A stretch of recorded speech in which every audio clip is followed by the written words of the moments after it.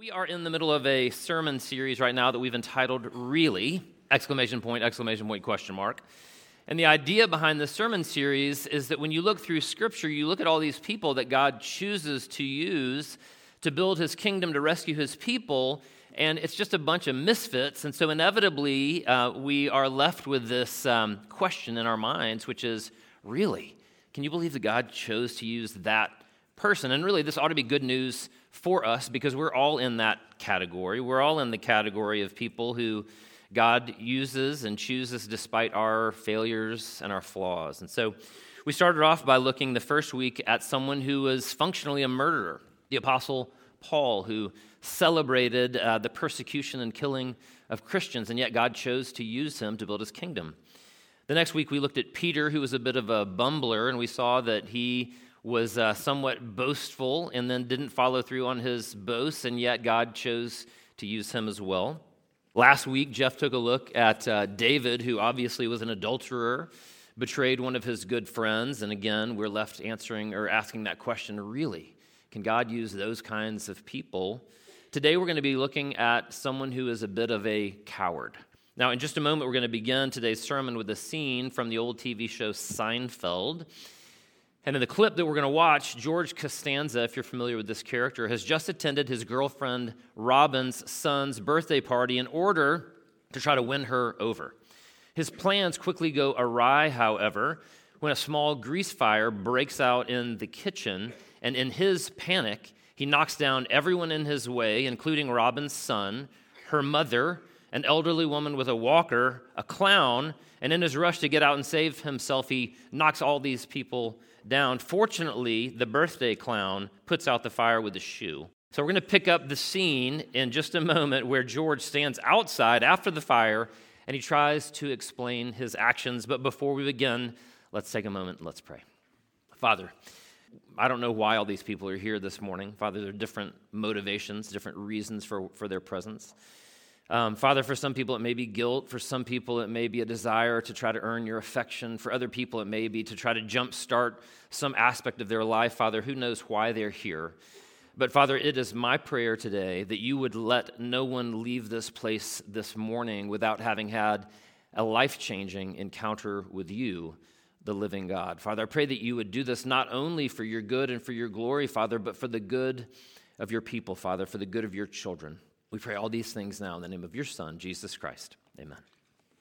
Most of us would agree, I think, that right now we live in a world that is a bit unmoored in terms of morality. And despite that reality, I still can't think of anybody who admires cowardice, thank goodness.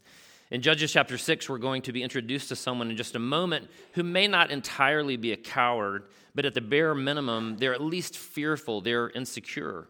Many of you are familiar with this character from Scripture named Gideon. Now, in just a minute, I'm going to read Judges chapter 6, beginning in verse 11, but just to catch you up on the story, Israel has been oppressed by all these different people groups. It's the result of their idolatry.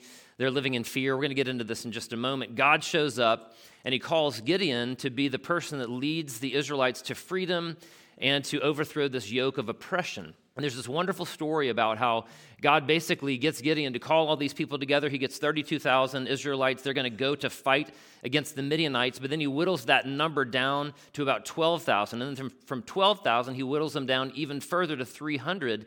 And then miraculously, God uses this group of 300 men and Gideon to overthrow the yoke of the Midianites. But we're not going to read that entire story. I'm just going to read some sections of it. And so we're going to begin here in Judges chapter 6, verses 11 through 16, where God essentially confronts Gideon. Let's start here in verse 11. The angel of the Lord came and sat down under the oak in Ophrah that belonged to Joash the Abiezrite, where his son Gideon was threshing wheat in a winepress to keep it from the Midianites. When the angel of the Lord appeared to Gideon, he said, "The Lord is with you, mighty warrior." "Pardon me, my Lord," Gideon replied, "but if the Lord is with us, why has all this happened to us? Where are all his wonders that our ancestors told us about when they said, 'Did not the Lord bring us up out of Egypt?' But now the Lord has abandoned us and given us into the hand of Midian." The Lord turned to him and said, "Go in the strength you have and save Israel out of Midian's hand. Am I not sending you?" "Pardon me, my Lord," Gideon replied, But how can I save Israel? My clan is the weakest in Manasseh, and I am the least in my family. There is so much here in this story of Gideon, what he believes about God, what he believes about himself. What are we going to take away this morning, however, from the story of Gideon? Let's begin first by looking at Gideon's world, the world in which he's living. The book of Judges is a fascinating look into the cycle of idolatry and oppression. In fact, we have a picture up here on the screen that sort of paints this sort of cycle. That's one of the key terms or themes of the book of Judges, idolatry, which then leads to chaos and slavery. Eventually, as they're enslaved and experience this chaos, they cry out in repentance, and then God sends a deliverer. You see this theme over and over and over again throughout the book of Judges, and frankly, we see it elsewhere also. We don't just see it in the lives of the Israelites. That cycle ought to sound familiar because it's not dissimilar to the cycles of our own lives as well. Just prior to the introduction of Gideon is the story of Deborah and Barak in Judges 4 and 5. We're told in chapter 4 that Deborah is a prophetess and that she's essentially functioning as the prime minister over Israel. During that time, the time of her rule, Israel has fallen back into idol worship, and as a result, their idolatry has led to a state of military and political oppression by some of the Canaanite groups around them. God eventually delivers Israel through an unlikely confederation of Deborah, the prime minister, a soldier named Barak, and then a non-Israelite woman named Jael who kills Sisera, the captain of the Canaanite armed forces. It's a great story. And that victory was ultimately accomplished, as Judges 5 reveals, not by Israel's military might, but instead by an unexpected and miraculous storm that bogged down Sisera's 900 chariots in the Jezreel Valley at the foot of Mount Tabor. You can go look at it. It's a great story. The next time we read about this place, the Jezreel Valley, is here in the story of Gideon in chapter 6. But somewhat jarringly, as we read this story, we don't read that the valley is filled with the rusted ruins of Sisera's iron chariots as a reminder to God's faithfulness, a reminder to God's victory. Instead, we read that the Jezreel Valley is once again filled with enemies of God's people. This time, a host of Midianites who have been oppressing the Israelites so severely that in chapter 6 we read the following in verse 2, because the power of Midian was so oppressive, the Israelites prepared shelters for themselves in mountain clefts, caves, and strongholds. Verse 6, Midian so impoverished the Israelites that they cried out to the Lord for help. So presumably, the only world that Gideon knew was a world of fear, a world of oppression, a world of poverty in which his people lived in terror, cowering in the mountains to avoid being killed or enslaved by the Midianites. That's the context of Gideon's world. It's the context of this story. Let me pause here for just a moment and discuss this particular situation and this pattern. We read at the beginning of the Gideon narrative, at the beginning of Judges 6, that the Israelites did evil in the eyes of the Lord. That theme comes up over and over again through the book of Judges. And each time we read that phrase in the book of Judges, it means the same thing. It means that the Israelites had begun worshiping the idols of the surrounding culture. And the result each time was oppression and slavery. Now, even though this account happened 3,300 years ago, I would argue that we are no different in the year 2024. We have the same exact issues at our heart levels. When we turn from the Lord and worship the idols of our surrounding culture, we also experience oppression. We also experience slavery. Let me give you a very current and relevant example. Recently, I read an article by Ted Gioia entitled The State of Culture 2024, in which he addresses what this cycle looks like for our particular moment. He begins by talking about how art has been swallowed up by entertainment. You can see this on the image on the screen. Art is swallowed up by entertainment. And then entertainment is swallowed up by distractions. So think TikTok, think Reels, all these different things that just are distractions for us. He then talks about how that digital distraction by design leads to addiction. The tech companies know this. But how the final state is anhedonia. I'm going to read a quote from his article. Here's what he has to say about this phenomenon. Here's where the science gets really ugly. The more addicts rely on these stimuli, the less pleasure they receive. At a certain point, this cycle creates anhedonia, the complete absence of enjoyment in an experience supposedly pursued for pleasure. That seems like a paradox. How can pursuing pleasure lead to less pleasure? But that's how our brains are wired, perhaps as a protective mechanism. At a certain point, addicts still pursue the stimulus, but more to avoid the pain of dopamine deprivation. People addicted to painkillers have the same experience. Beyond a certain level, opioid dependence actually makes the pain worse. So part of what we see here, the point is for Gideon, the point is for us, that our idols inevitably enslave us. We actually know this at a visceral level. We've experienced it time and time again ourselves.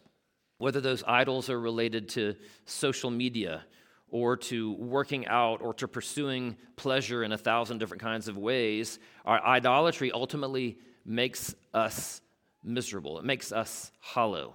Our idols actually make us less human. Eventually, our idols enslave and destroy us. And take note of this, because if taking care of yourself doesn't motivate you, maybe taking care of others will. Our idolatry doesn't just enslave us and destroy us, it often destroys the very people that we love the most. What's at stake is not just our own health and survival, but it's the health and survival of the people that we're charged with caring for, taking care of.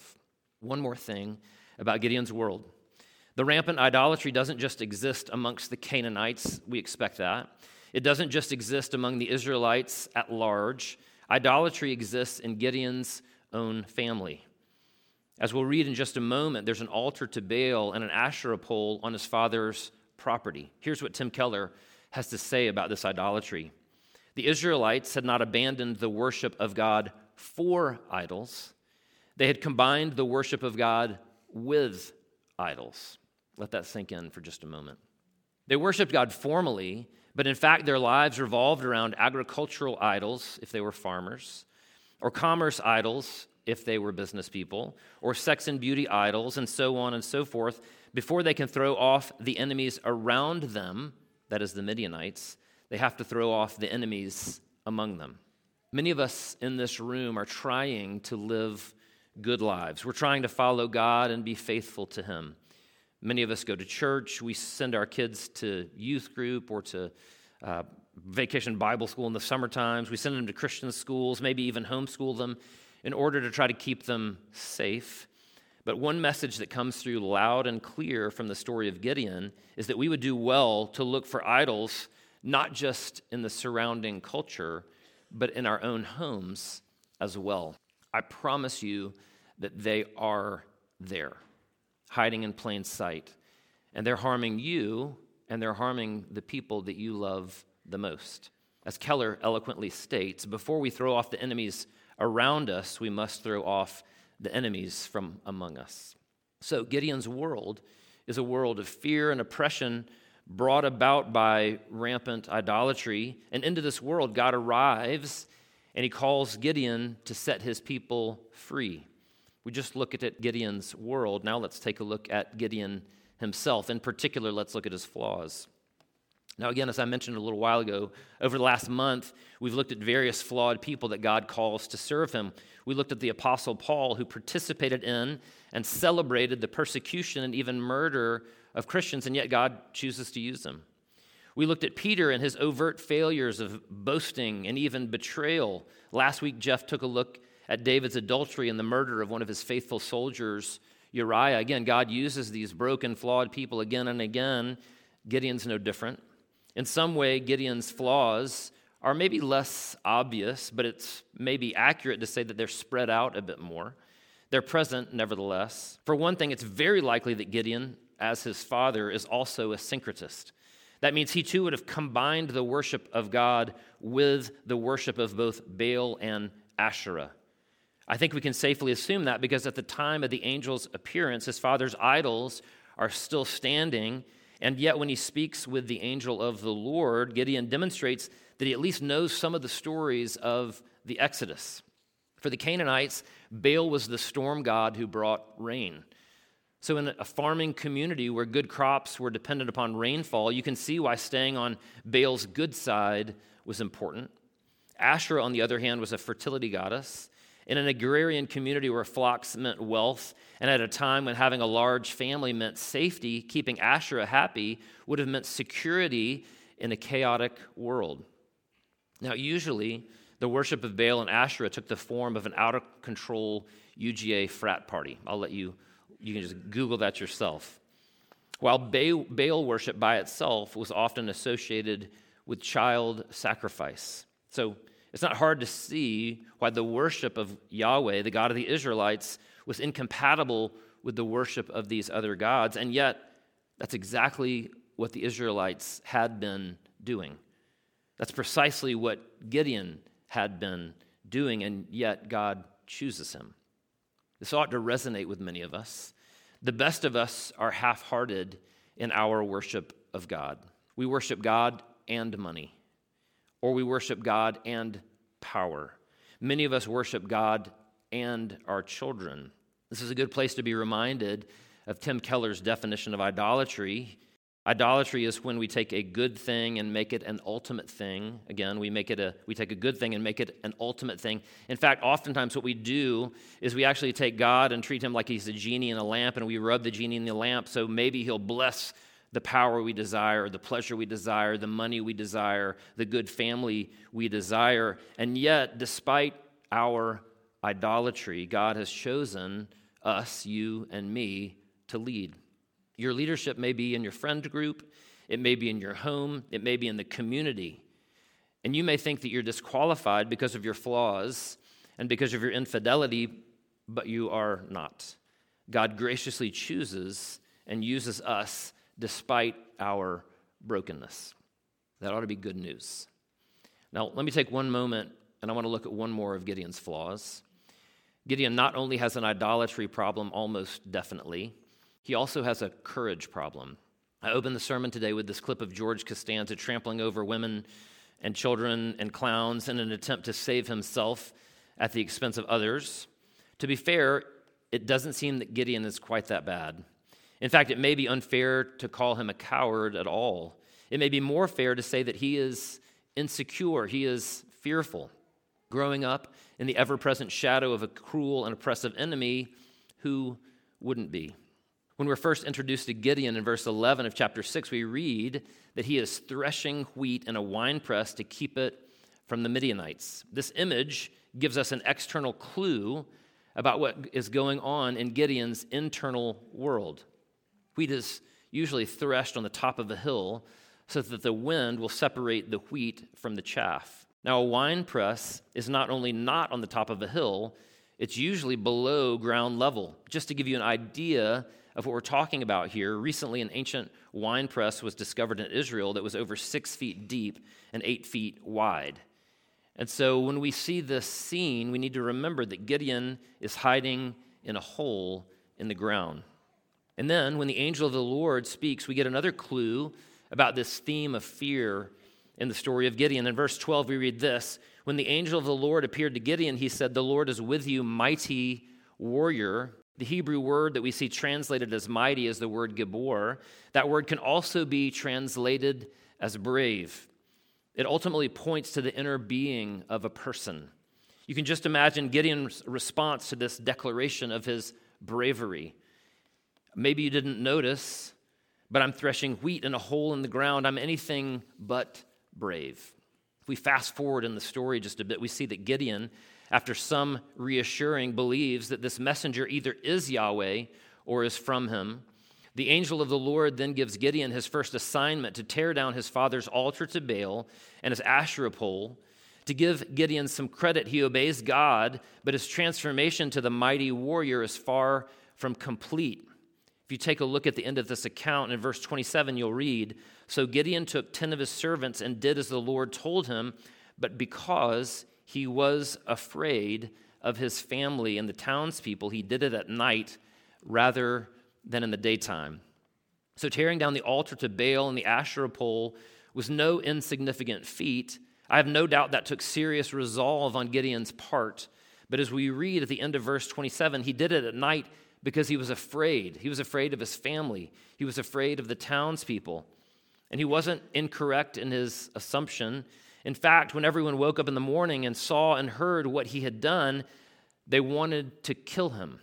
But instead of bravely owning his own actions and telling them about the angel of the Lord's appearance, Gideon seems to be hiding once again. He's nowhere to be found. One final example of Gideon's fear and insecurity. In chapter 7, God has Gideon put together this army with which to attack the Midianites. And Gideon knows that God is about to send him and his men into battle. But in verse 8 through 11, we read the following. Now the camp of Midian lay below him in the valley. During that night, the Lord said to Gideon, "Get up, go down against the camp, because I'm going to give it into your hands. If you're afraid to attack, go down to the camp with your servant Purah and listen to what they're saying. Afterwards, you'll be encouraged to attack the camp."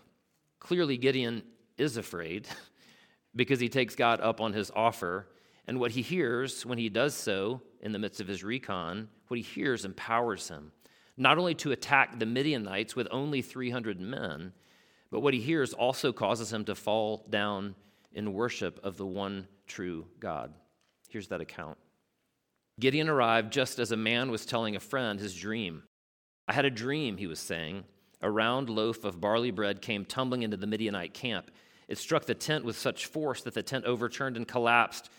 His friend responded, "This can be nothing other than the sword of Gideon, the son of Joash, the Israelite. God has given the Midianites and the whole camp into his hands."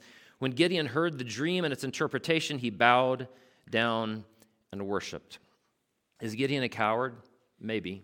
Does he struggle with fear and insecurity? Absolutely, but so do we. We often hide our faithfulness to God, obeying him in secret. Most of us don't know how to show up in a hostile culture, and so we keep our mouths shut, telling ourselves that discretion is the better part of valor, and yet God still uses us. He still shows us grace. That leads us to our final point. This is a story about Gideon, but mostly it's a story about how God relates to broken, fearful people. Let's take a moment. Let's look at Gideon's God. In verse 6, we read the following. Midian so impoverished the Israelites that they cried out to the Lord for help. Most commentators, Keller included, makes the point that their cry for help wasn't actual repentance, but was just a panicked request to be rescued from the consequences of their sin. That ought to sound familiar. God graciously responds anyway. In verse 8, we see that he first sends them a prophet. Through this prophet, God reminds them of who he is. I'm not the God who rescued you out of Egypt. He also reminds them of who they are and how they've gotten to where they are at that moment. We would do well to remember those truths as well. The story goes on, but interestingly, we're never told how the people respond to the prophet's message or what happens to him. The next thing we read is that a mysterious figure called the angel of the Lord visits Gideon. We read that account beginning in verse 11. We read it earlier. The angel of the Lord came and sat down under the oak in Ophrah that belonged to Joash the Abiezrite, where his son Gideon was threshing wheat in a winepress to keep it from the Midianites. When the angel of the Lord appeared to Gideon, he said, "The Lord is with you, mighty warrior." Now, this character, the angel of the Lord, appears throughout the Old Testament. Over and over again, we see his presence. Scholars are often divided over who the angel of the Lord is. Is he an angel, or is he actually something more? Many scholars believe that the angel of the Lord is actually what is called a theophany. In other words, it's when God appears in the physical realm. You'll notice that several times in this encounter that we read just a moment ago, the Lord said to him, the Lord said to him. And so it would seem that it was indeed the Lord who was speaking with Gideon under that oak tree by the winepress. Keller takes this theophany view, and I agree. If that's the case, then God first sends a prophet to his people, but then eventually he decides to come down himself. So what eventually initiates change in Gideon's life and in the lives of the Israelites? It's God's presence. In the midst of their suffering, he shows up. While Gideon is literally in a pit hiding, God arrives and takes a seat. He greets Gideon, saying, "The Lord is with you, mighty warrior." God tells Gideon exactly what he needs to hear. He tells him, "I'm with you, and you've got this. I'm with you, and you've got this. You might not feel like a mighty warrior, but you are created in my image, and I'll be with you every step of the way." Those sound like the words of a good parent to a frightened child. Today we need to be reminded of those truths as well. Despite our cowardice and our idolatry, God is still with us. We may be trapped in prisons of our own making, but he is still there, and he is bound and determined to set us free. He has not given up on us, and he won't. That is the gospel. 2,000 years ago, Jesus also visited an unrepentant people living in fear and oppression. He came to rescue those people, not from the Romans, but from themselves. He entered into their suffering, and he laid down his life to set them and us free. Let's take one moment. Let's pray. Father, we thank you for this entire story of Gideon. And we thank you that though it is about him, it's actually more about you. It's about you being a God who loves us. It's about you being a God who responds to our half-hearted cries for help.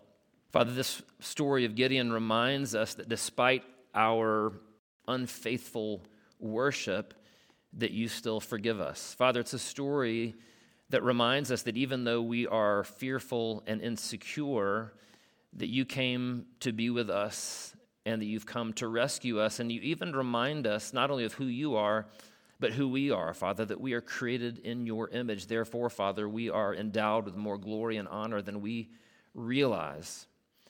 And so, Father, it's because we are created in your image, and it's because of your love and your grace that you desire to set us free from our oppression and from our brokenness and from our faithlessness. Father, please do so. We pray all these things in the name of your Son, Jesus Christ. Amen.